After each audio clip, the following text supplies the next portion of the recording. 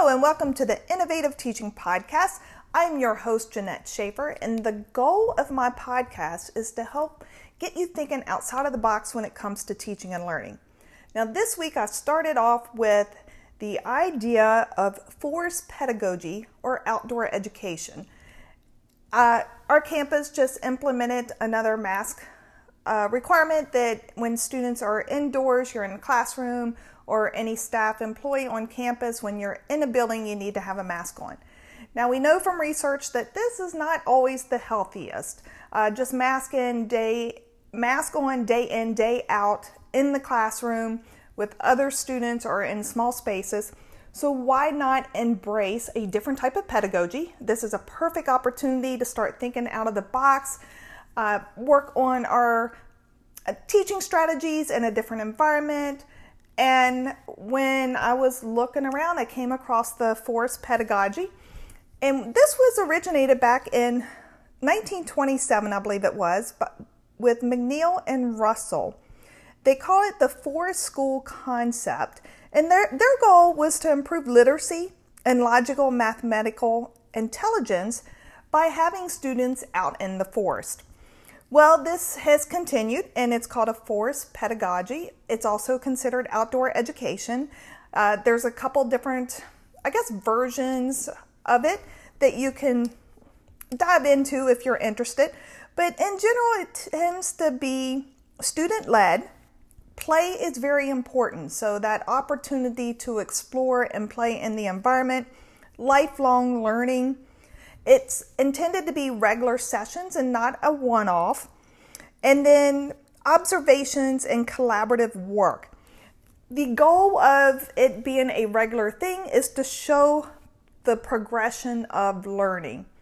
So if you're not feeling comfortable with the mask mandates, with students having to keep them on the whole entire time they're in the classroom, I really encourage you, no matter what level you're teaching, get your students outdoors. Figure out how you can take the curriculum outside. I did do a post on LinkedIn and had a whole article on the benefits of the outside, the science behind outside learning or just being outdoors. And it doesn't matter what content you teach, there is ways to teach that content outside. So if you look at math, science, any of that, you can tie it into the interest of the students, anywhere from fishing to skateboarding, you name it, you can tie that in. So I encourage you all to think outside the box, take this opportunity to explore other ways you can improve your teaching strategies, and just include a different type of learning for your students. I think they'll appreciate it. We already know outside time, whether it's the green or the water, it really helps the well-being of students and the instructors, teachers too. Now this week for my sabbatical, if you don't know, if you're just kind of tuning in, I am on a year sabbatical research project. So I am taking the whole year to research virtual beings or digital humans. I'm trying to figure out how a digital human could be used to better connect students to the community, to the college, and to the people on the campus. So this week I dove into virtual beings in general. They're called anything from virtual beings, digital twins, virtual influencers, digital humans. So there's a couple different names or a couple different varieties. But in general, it's a digital character that appears to be human or takes on human characteristics and is trying to make a connection and build a relationship with the person that it's interacting with. So with this, I will be digging into some machine learning analysis, artificial intelligence, and I took the time this week to really start looking at the technology. First, machine learning and artificial intelligence. What exactly do I need to know in order to do this project? And then what is the technology behind these digital humans? The the thing I got from why even use a virtual character to begin with, a digital human or a virtual character, we see this happening in marketing a lot right now. So I was kind of wondering the same thing, like what are the benefits and what is the business world doing with this, or the marketing commercial world? And the one thing that I watched said the three main reasons is the product is integrated into the life story of the character. So in this case, I'm looking at the community in our college. How can I integrate that into the story of the character? Because a lot of times if you have a spokesperson or even a student, they're only there for a short period of time. So the whole story does not get integrated into any one person. We're a 2-year college, so students are in and out fairly quickly. So having a virtual character or digital human will allow more time to wrap the story of the campus, of the community, into the character. Now the other one, number 2, was volume of conversations. So when you have a virtual character over a person, you can increase the volume of conversations. So you're not having to pay a person, or you're not having to schedule a time to film. It's a virtual character, so you can queue them up, right? You can record things in advance, roll them out as needed. Number 3 was less risk. With less risk comes control over the communication. So you have control over the message. You're not depending on another person to agree with your message or to get the message correctly, or just hope what they say ties in with what you're wanting to portray.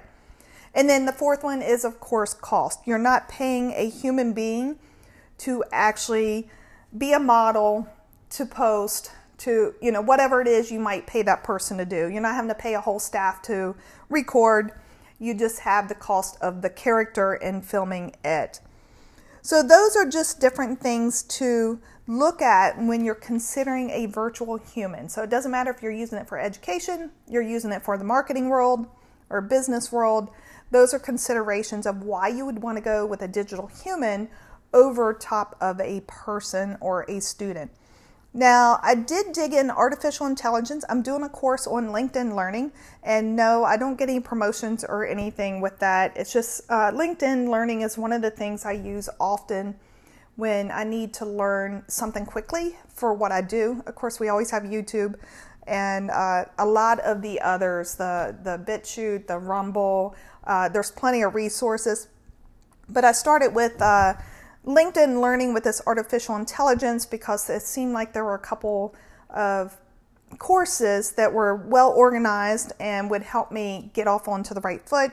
And all I really focused on this week with that was understanding natural language understanding, so NLU, and then natural language generation. So when it comes to the artificial intelligence, my takeaway was kind of the 2 big things is it's going to take in a language or information of a human language, and it's got to be able to understand what it's taken in. So artificial intelligence, for the most part, is actually understanding data. It's a data challenge. It's taken in all this data, and it's got to understand the data in order to generate a solution or to give information back. So with the understanding, you do have the automated speech recognition. It's not exactly the same as understanding or generation of the natural language, because the speech recognition is trying to understand the words that are being said, where the other one's trying to understand data. So it's a little different, and a lot of times the automated speech recognition is a part of artificial intelligence because it first has to take in words from a person speaking. If you think about Alexa devices, the first thing it has to understand is what words are coming out of a person's mouth.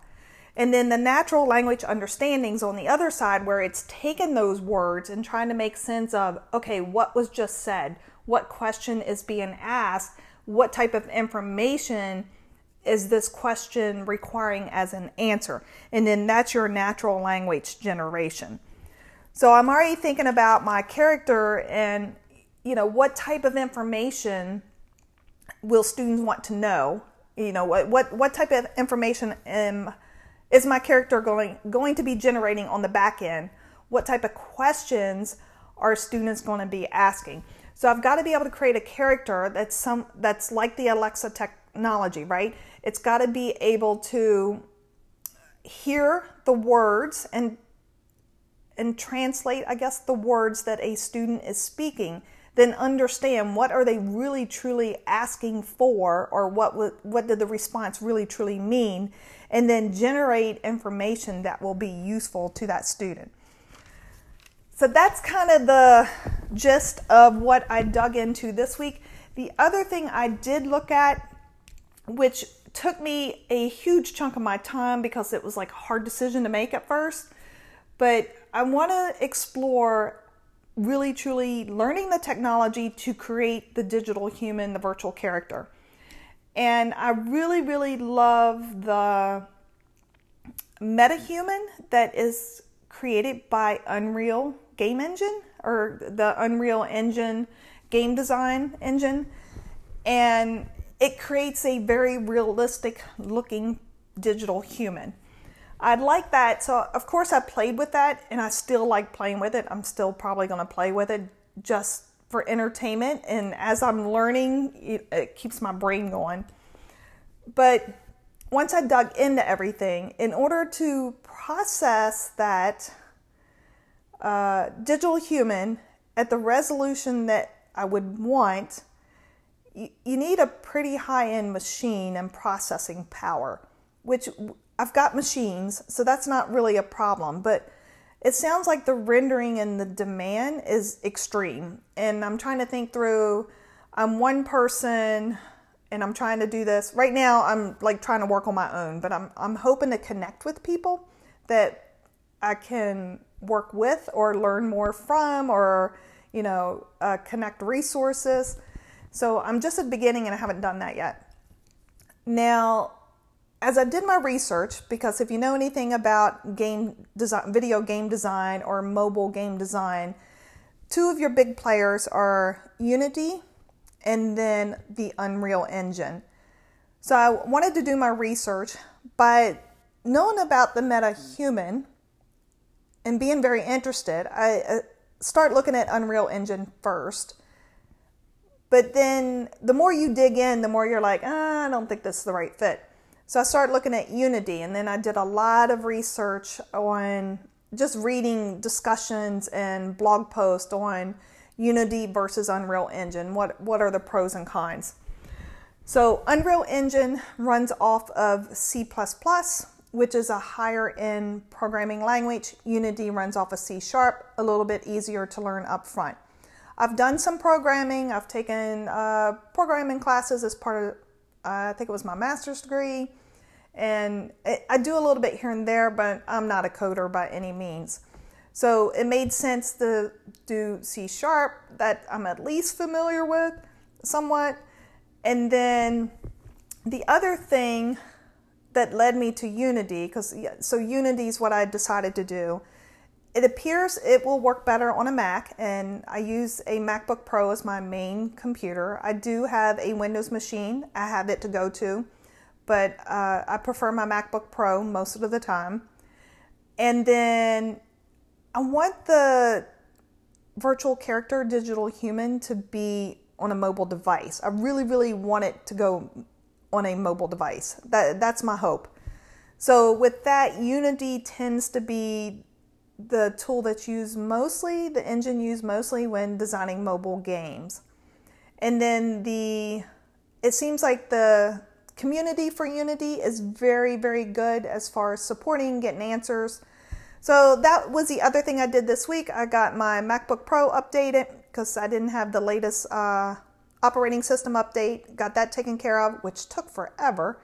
And then I've got Unity installed and I'm ready to start playing with Unity. So that's where I'm at. Hopefully there is something there that's useful. If you're a classroom teacher and you're mainly looking for pedagogical ideas, then check out that forest pedagogy, because that sounds like an excellent opportunity and something to embrace around the world right now to get students outside and improve their well-being. And then if you're following my journey on the sabbatical project, that was a quick update of where I'm at and what I'm thinking as far as trying to create that character and what that character might be or look like. I'm starting off with, I really want the character to be realistic, like appear to be a real human. But in the back of my mind, I keep thinking it might not be. I don't know. I'm not sure how I'm going to go. I already know going with Unity, the person will not, or the digital character will not be as real looking as what I had hoped. So that may change a little bit in how I do it. But anyways, well, thank you for tuning in, and hopefully I'll have another podcast next Friday with, I try to do them on Friday and then post them on Sunday. But I'll have an update of where I'm at and how the project's going. Y'all have an awesome week, and thank you for tuning in. Bye.